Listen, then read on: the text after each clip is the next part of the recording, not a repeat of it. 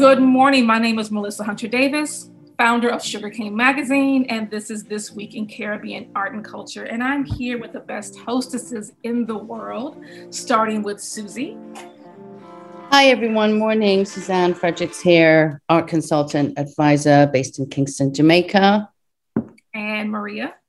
Hi, I'm Marianne Ortiz, curator, writer based in Miami. Maria, you were in Chicago.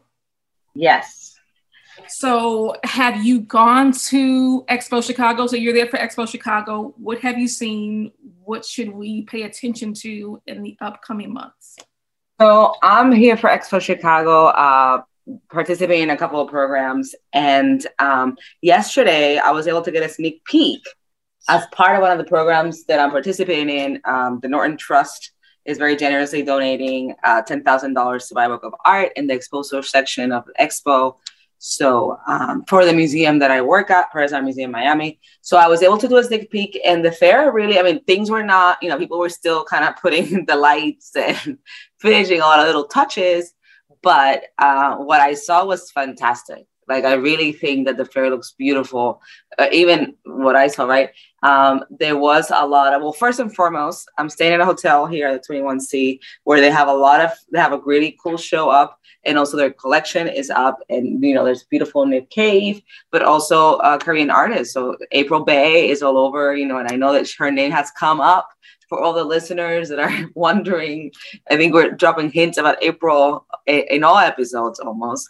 So there was some really good works here. And also at the fair, they have this beautiful, Monique Veloz has beautiful paintings by a Puerto Rican artist called Candida Alvarez.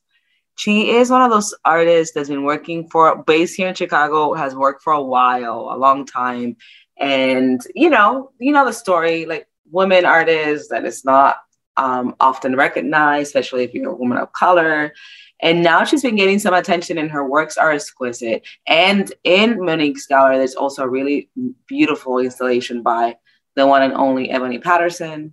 So that's also neat. And overall, there's a gallery in Bajada, who's another artist from Puerto Rico, and Spinello Projects. So just shouting out my Miami peeps, has Jared McGrath and others on view. So I'm gonna today look at the fair more thoroughly, but the fair looks great. And there's like Mariana Ibrahim Gallery also has a really great booth. Of course, Kavi Gupta and Rona Hoffman as well. So I'm excited to go today and see the show finalize, because the fair looks really, really cool.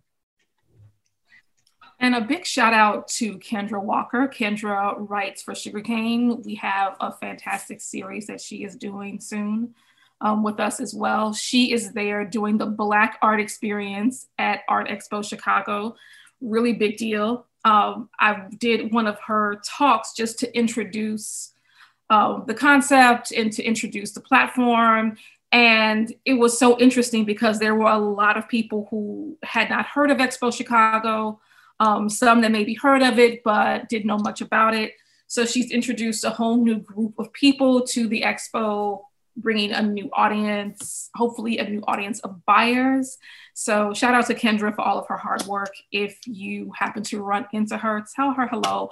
I said that I was going to introduce the two of you, and I want to do that before the day is over with. She has a couple of dinners I would love for you guys to meet. You will really like her. Kendra is really fun. That'll be great. That would be great, yeah.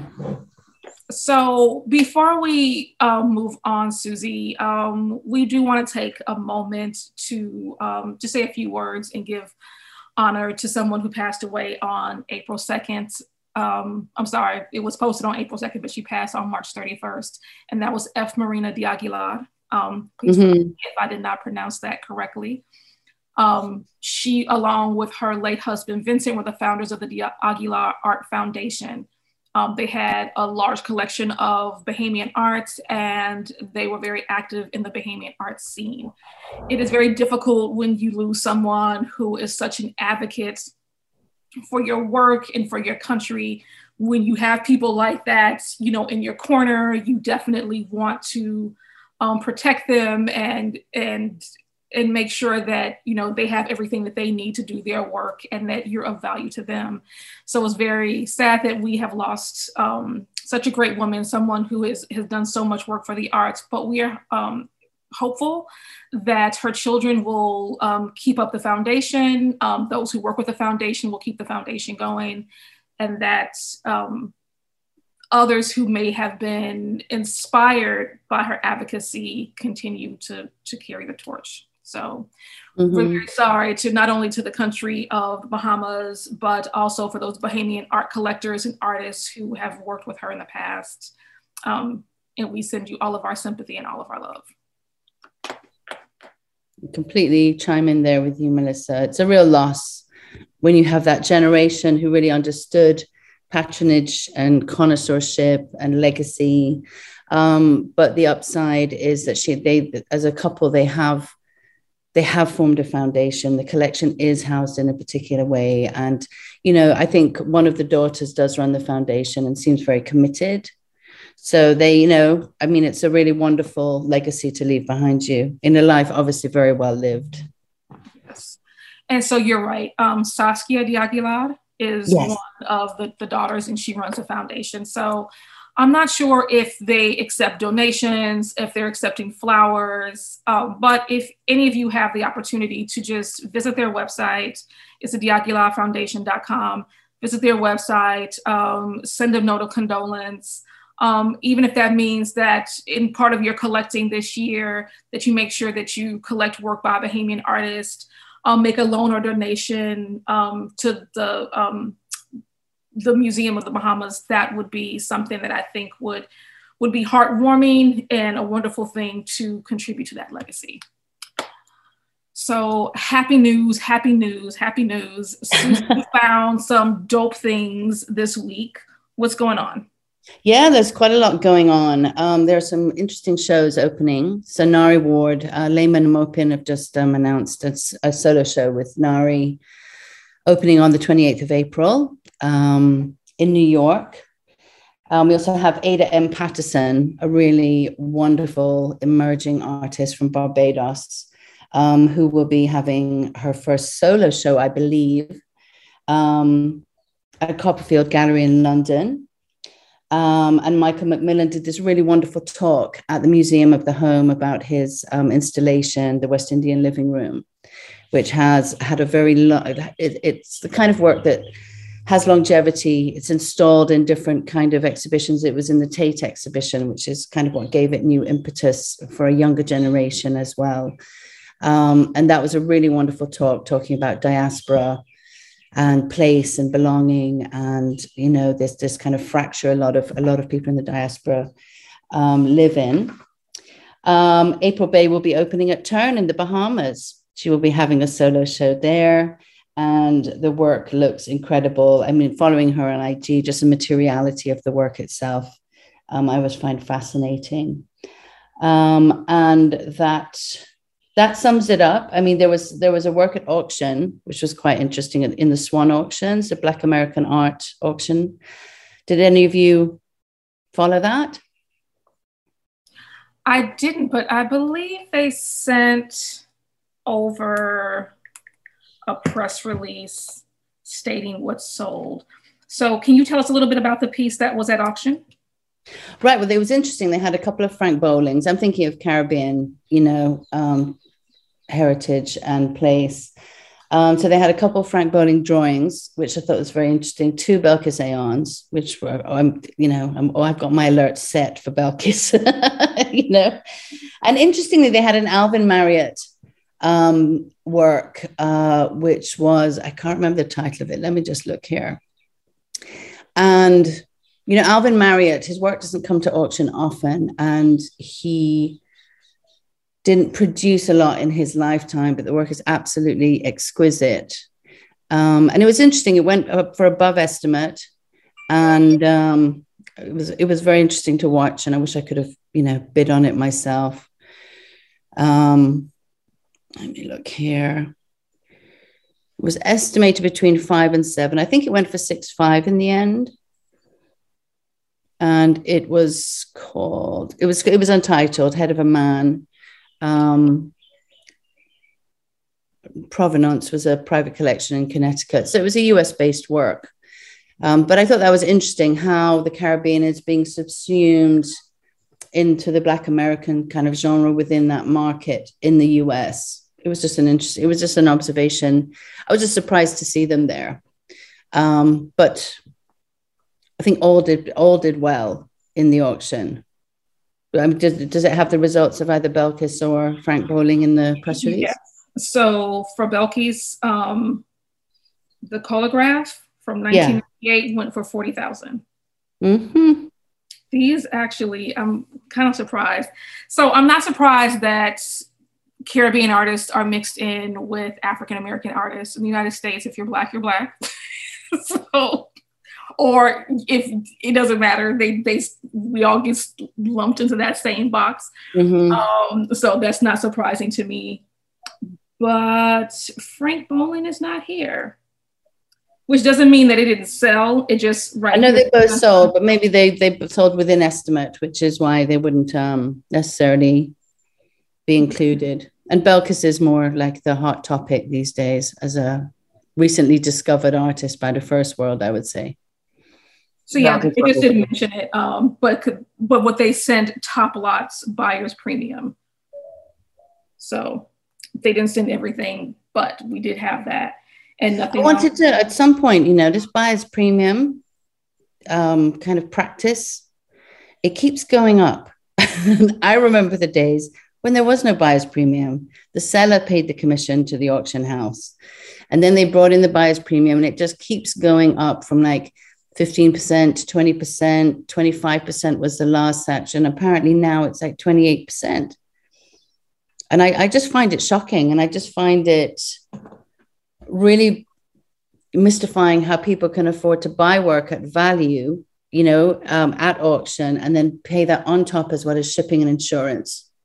It must add like 35% to the selling price. So those Frank Bowling pieces, one sold for $9,375, mm-hmm. Another one sold for $4,750. See what I mean about having two people in the room that want the same work? Auctions are so much fun. I need to pay more. Damn. Excuse me. So in a nutshell, I mean, that's it. ArtNet had a series this week, a 2-day conference this week. I think it was a members program. Okay. And they had a very interesting panel on the Caribbean. And it was really looking at the idea of resilience. I mean, in the Caribbean, we face climate change. We face the Global South challenges of inequity and access and all these kind of issues, but very real climate change issues and social issues. And it was really interesting because the whole conversation was about, the Caribbean being or becoming, we're in a constant state of becoming, of resilience. And how to think outside the box, how to think about new models, what works in a space like this, which is not going to be traditional models, etc. And that was a very interesting talk. I'm hoping they will put them online for public access at some point. But I thought it was interesting that the Caribbean had its own panel. That's a first, as far as I'm aware. So I don't think anybody will get a chance. Oh, will they? I think we'll be able to hear this soon. Okay, so there was someone on that particular panel, Chris Cozier. Chris Cozier, yeah. He runs Alice Yard in Trinidad, and he's also a fantastic artist and thinker. Yeah. And kind of beacon, right, in Caribbean, contemporary Caribbean art. Like he's really a wealth of knowledge. He was in the Sharjah Biennial. He's been in Documenta. I think he's going to be in Documenta again, I believe, this year. Okay. Yeah, there we go. I mean, Chris is just like Maria says, he's just like this leading light. He's a huge inspiration to a lot of emerging artists in the region as to how to cultivate a career outside of a market, so to speak. I mean, he has his market, of course, but his work is highly conceptual in a lot of ways. Sometimes it's very, installation based, and it's all about the ideas. I mean, he's a very interesting thinker. So he will be speaking April 14th at ICA Miami. And it's a virtual conversation, so you can join in from all over the world. I think you can visit icamiami.org or .com, go to events, and you'll be able to sign up for this. I have a link here. I signed up to be a part of this. And it's next Thursday, December 14th at 7 p.m. So 7 p.m. Eastern time. So if you can make it, you would really enjoy it. So if you didn't get a chance, if you weren't a part of the ArtNet conversation, you'll be able to hear him speak again. So. Well, let me just put in there at ICA in Miami, also they're having Claudia Rankine, who is who's talking about the title is The Fragility and Possibility of Us in Caribbean Art, which I think would be fascinating. But is it a ticket-based event? I mean, will it be streaming? Do you know? Because I went to register yesterday and I couldn't find a streaming link. I think that's an in-person event. Yeah. I don't like this revert to just in-person only. Only because if you're not there, you can't hear such interesting conversations. You know, it seems a shame. I think it's become very difficult to live stream for some people because it can be cost prohibitive. And probably some of the folks who do it here, because it was so popular, are probably charging a lot. So that may be why. Right. Or they may be in an area where you just can't do that, because I'm not sure where that event is going to be. But I was a little surprised too that they wouldn't live stream. I also, you know, it might not be the case of the ICA, but for some organizations, they, you know, nonprofits often they have very small staff, so the staff cannot do both. They cannot like do this and the other thing like you need to do. So that's also sometimes like a people constraint. Mm-hmm. Gotcha. All the good reasons why to donate to your local institution. So what does that mean? Exactly. Reach out to who? So now that I'm with MoCA North Miami, you're going to give to MoCA North Miami. We're going to give. Where do we send our donation, Susie? A National Gallery of Jamaica would be a good place, and NLS, New Local Space, does a fantastic emerging artist program and are always in need of support. Yes. And Pam. Yeah, yes. Go ahead. And Pam, of course. We think of Pam as like, you know, well-funded and happy. But you're right. And a very important institution and should be supported by donations as well. Yeah. Send your donations to Pam. All of these organizations that you should send money to. Hey, it's yours truly, DJ Bulletproof of iHeartRadio, and I'm sitting down with Virginia King, Program Administrator for Florida A&M University's Medical Marijuana Education and Research Initiative, aka Marion. This is a Mary's moment. Can you grow your own marijuana in Florida if you have a medical marijuana card? The answer actually is no, you can't. Florida law only allows licensed medical marijuana treatment centers to grow, process, and dispense marijuana. The department will refer any business or person suspected of violating state law to local law enforcement for investigation. It is important to remember that marijuana is still illegal under federal law. Once again, it's yours truly, DJ Bulletproof of iHeartRadio, sitting down with Virginia King of Florida A&M University's Medical Marijuana Education and Research Initiative, aka Mary. Educate, learn, talk with Mary at mmeri.famu.edu. Hi, Susan. Welcome. Hi. Thank you. Thank you so much for being here. For our listeners, Susan Maines is here to discuss the Grenada Pavilion at this year's Venice Biennale. So I'm going to do a short intro on Susan just to give some context, and then we'll go into an interview about what's happening with her. So Susan is a self-taught artist with a formal background in education. For over 30 years, she's explored paint, installations, and the intricacies of the Caribbean in landscapes, social interactions, and people. She's exhibited worldwide, and in 2020, she was awarded with the British Empire Medal from Queen Elizabeth for services to art. She has been the commissioner for the Grenada Pavilion at the Biennale for 5 consecutive editions, and has also curated other international exhibitions for Grenada. She believes that art has social and economic power, but just like any other natural resource, needs investment for the rewards to be fully realized. So my first question is one, how did this all begin for you? in Grenada, the idea of Grenada going to an event like Venice Biennale, which has a really kind of cemented hierarchical structure of nations, you know, as a small nation, developing island state, as we're kind of called in the development world. How did that come to you, and what was it? Let me just ask what the first edition was like. Well, let me start before the first edition, because really the international art presentation in Grenada is driven by artists. We do not have strong institutions in Grenada for art.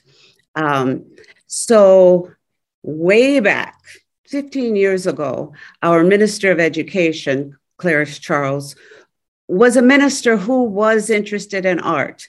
And at that point, we were looking to get some of Grenada's artists invited to the Cuba Biennale. And she took two artists, myself and Sulin Lau Chutong, on a survey trip to Cuba for the Biennale in 2007. And so that was just the first seedlings of how is this done and how do we connect to the network and so on. So after that, we had a Cuban curator come to Grenada because, you know, Cuba has really been recognized as the, you know, premier biennale in the Caribbean for many years. Yeah. So we thought, okay, that's a good place to start. That's a good first step for us to have, you know, be exposed, to understand the process and so on. So in 2014, Jose Noceda came to Grenada to look at our artists. They were scouting for, you know, who to invite to the Biennale. And so he came, he stayed with us for a week. He visited artists. He gave excellent criticism. And we talked a lot about process. And so none of our artists were chosen for the next Cuban Biennale.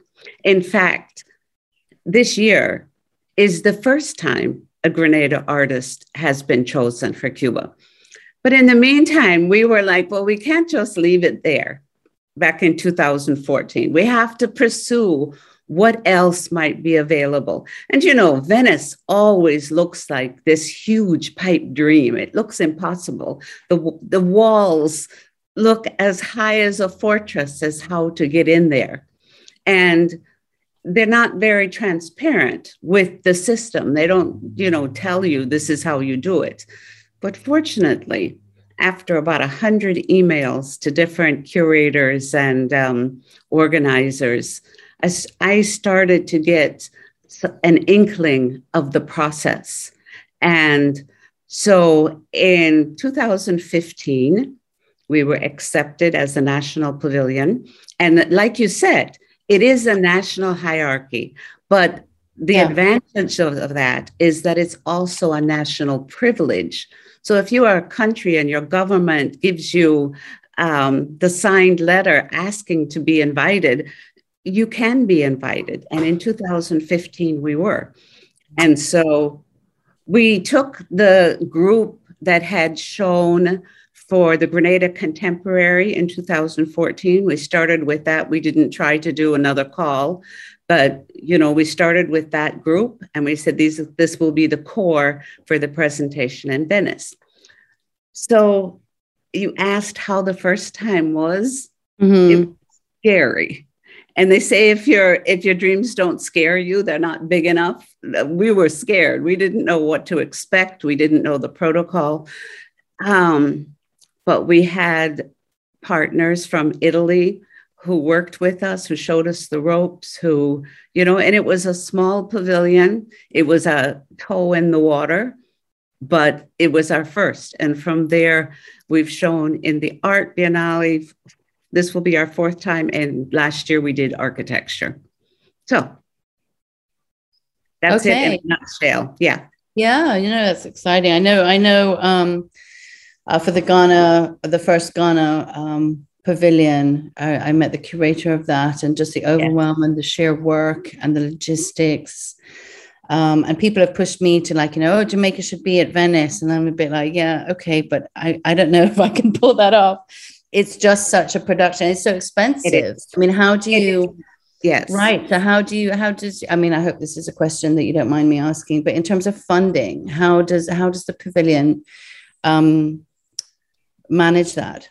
I mean, well, it is very expensive, no doubt. But the other side of it is it's 7 months. I mean, when you think of what it costs to go to an art fair, to pay for the booth and everything for one weekend, you know, balanced against that, it's not really any more expensive. So I have to say that supporters, you know, at first, our Ministry of Culture didn't understand what it was really. And so they were a bit reluctant, but every time they have contributed more and more. And private individuals have contributed. I mean, once the train has left the station, everybody wants to jump on. So we still work within a very limited budget, but we can do it. And you know, it's teamwork. It's more than one entity saying, you know, this is mine. It's all of us working together to make it happen. And I, you know, truly believe Jamaica can do it. Absolutely. You know, Yes, I know.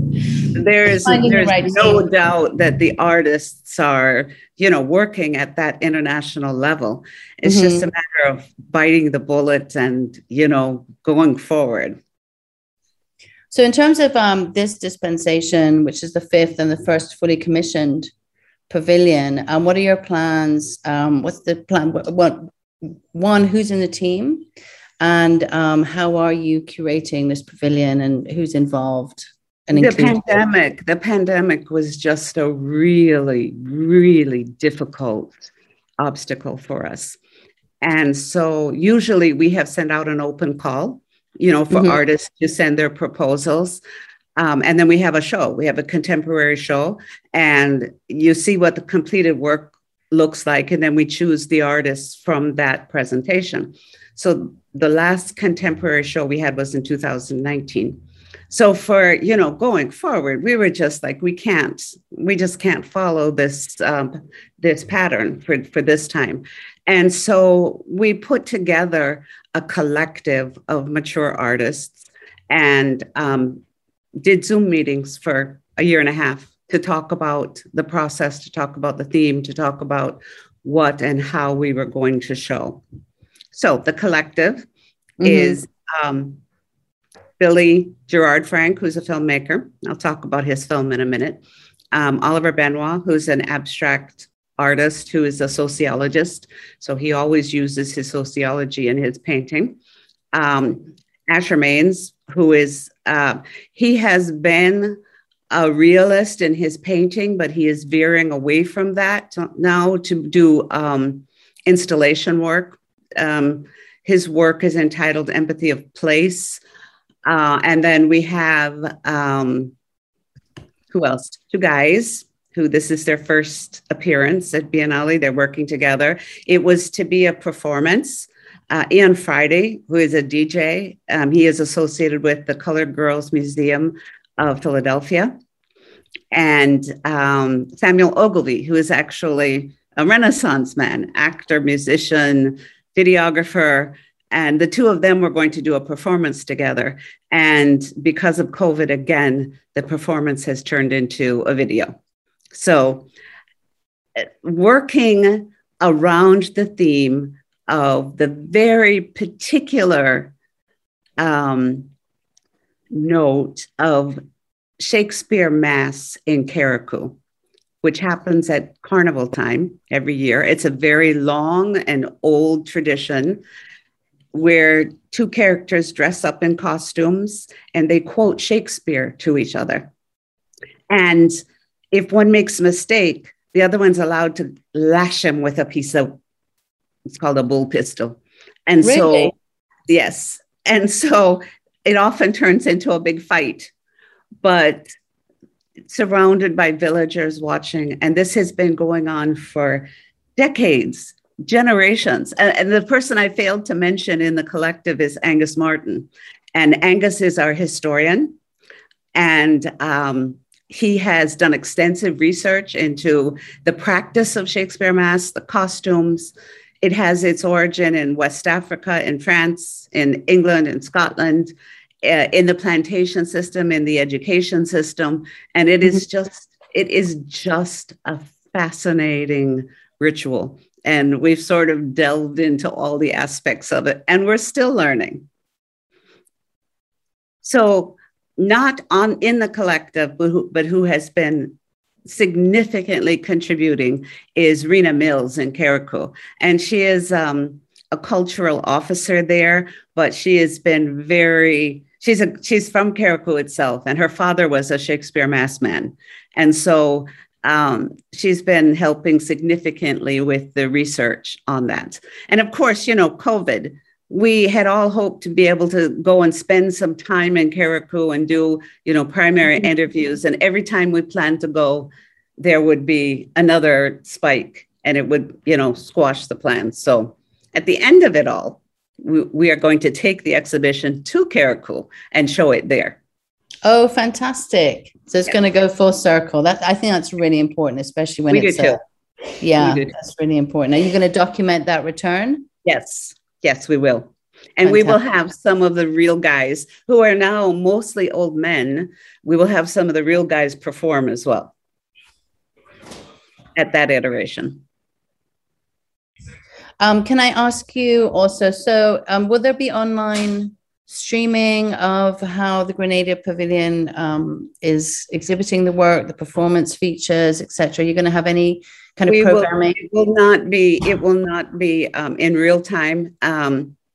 Internet in Venice is very spotty. Right. So the streaming part of it, we've tried it before, we've done it before, and it's just been very unsatisfactory. And so we'll record and put it on the website after the event. Excellent. And in terms of writing, the kind of scholarship around the event and the culture and the kind of ways in which artists are working with that material, is there going to be any kind of publication produced? Yes, that will be in the catalog, which we will make available online. And then that part of it is done already. But we will add to it to add pictures of the actual, setup in Venice and have it available. Yes. Great. Which is, it's just so important for the documentation of Caribbean work, because we just don't have enough. We don't have enough for people to look at, for scholars to explore, so. It's one of our regional issues, in our conversations over the past couple of months, and certainly I'm sure once we've all had it in other spaces, is the lack of documentation and history making in several of the smaller islands like Cuba, Haiti, Jamaica. I mean, we're quite well, a Dominican Republic, but as the islands get smaller, it becomes more challenging, and it really is about institutional support, government support, being able to, enable that. Mm-hmm. I was going to ask as well, if people want to follow the work around the pavilion and stuff, where do they go to? Which handles are you using on IG? Our website is grenadavenice.com. The IG is Grenada Pavilion Venice. Facebook, Grenada Pavilion Venice. So, a little search, we're pretty easy to find. Great. Melissa, Maria, do you have any questions for Susan in light of what we've discussed? Do. You mentioned that you had government support. Did it take time to cultivate that support, or were you just blessed enough to have it? And if it took time, what did you do to finesse that and make that happen? I talk all the time. It takes constant reminders and constant emails saying, look, this is what we're doing now, releases to our local newspapers and radio stations. And it's awareness, awareness, first of all, what the Venice Biennale even is, and then awareness of that Grenada is making an impact in the world by being there. And then, of course, sometimes you have a change in government or in the local institutions, and somebody comes who doesn't have a clue, and you have to start all over again. So yes, it does take time. Okay. Congratulations on making this happen. Then I'm sure that took an enormous amount of resources and time to make sure that you were able to actually bring those artists to such a distinctive platform. Elle, thank you so much. And, I'm not doing it by myself. Like I said, the artists are pushing forward together. And then we also have, some supporters who are not artists, but who just see the value of having art as a part of our daily lives in our society. And they too have been extremely supportive. I mean, this past time with the pandemic, people just didn't have, business has, essentially come to a halt. And the hotel sector had been very supportive in the past. And this year they had less than nothing to give.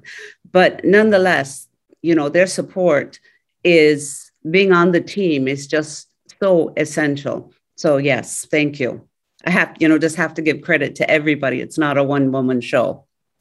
I wanted to echo Melissa's sentiment and just congratulate you on your leadership, because it just takes a lot of strength also to get everybody together to believe and to create such a wonderful story and such a wonderful impact that not only this pavilion has for Grenada, but the Caribbean in general. Because I think it puts the region on the map. Thank you. Part of our strategy is to help develop Grenada's art scene from the outside in. So we develop networks with people and with artists and with curators on the outside, and then bring them to Grenada to help us grow and to give our young people something to aspire to.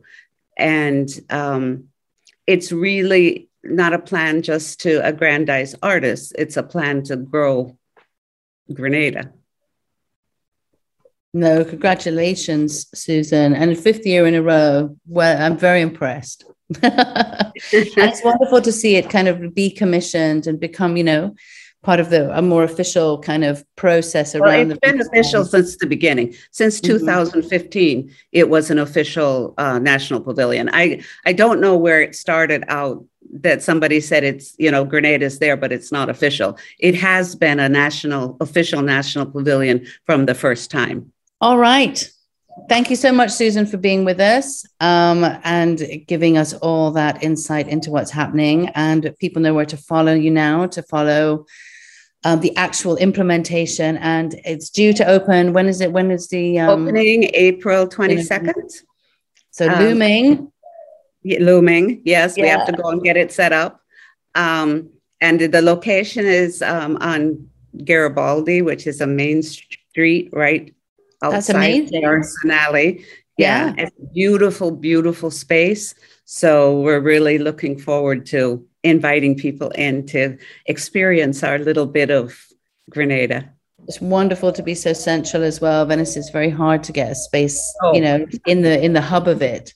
Venice it's a maze and a museum, and you could be headed one direction and your eyes get attracted by something, and all of a sudden you're wrapped up into another maze. So, or you get the wrong river bus.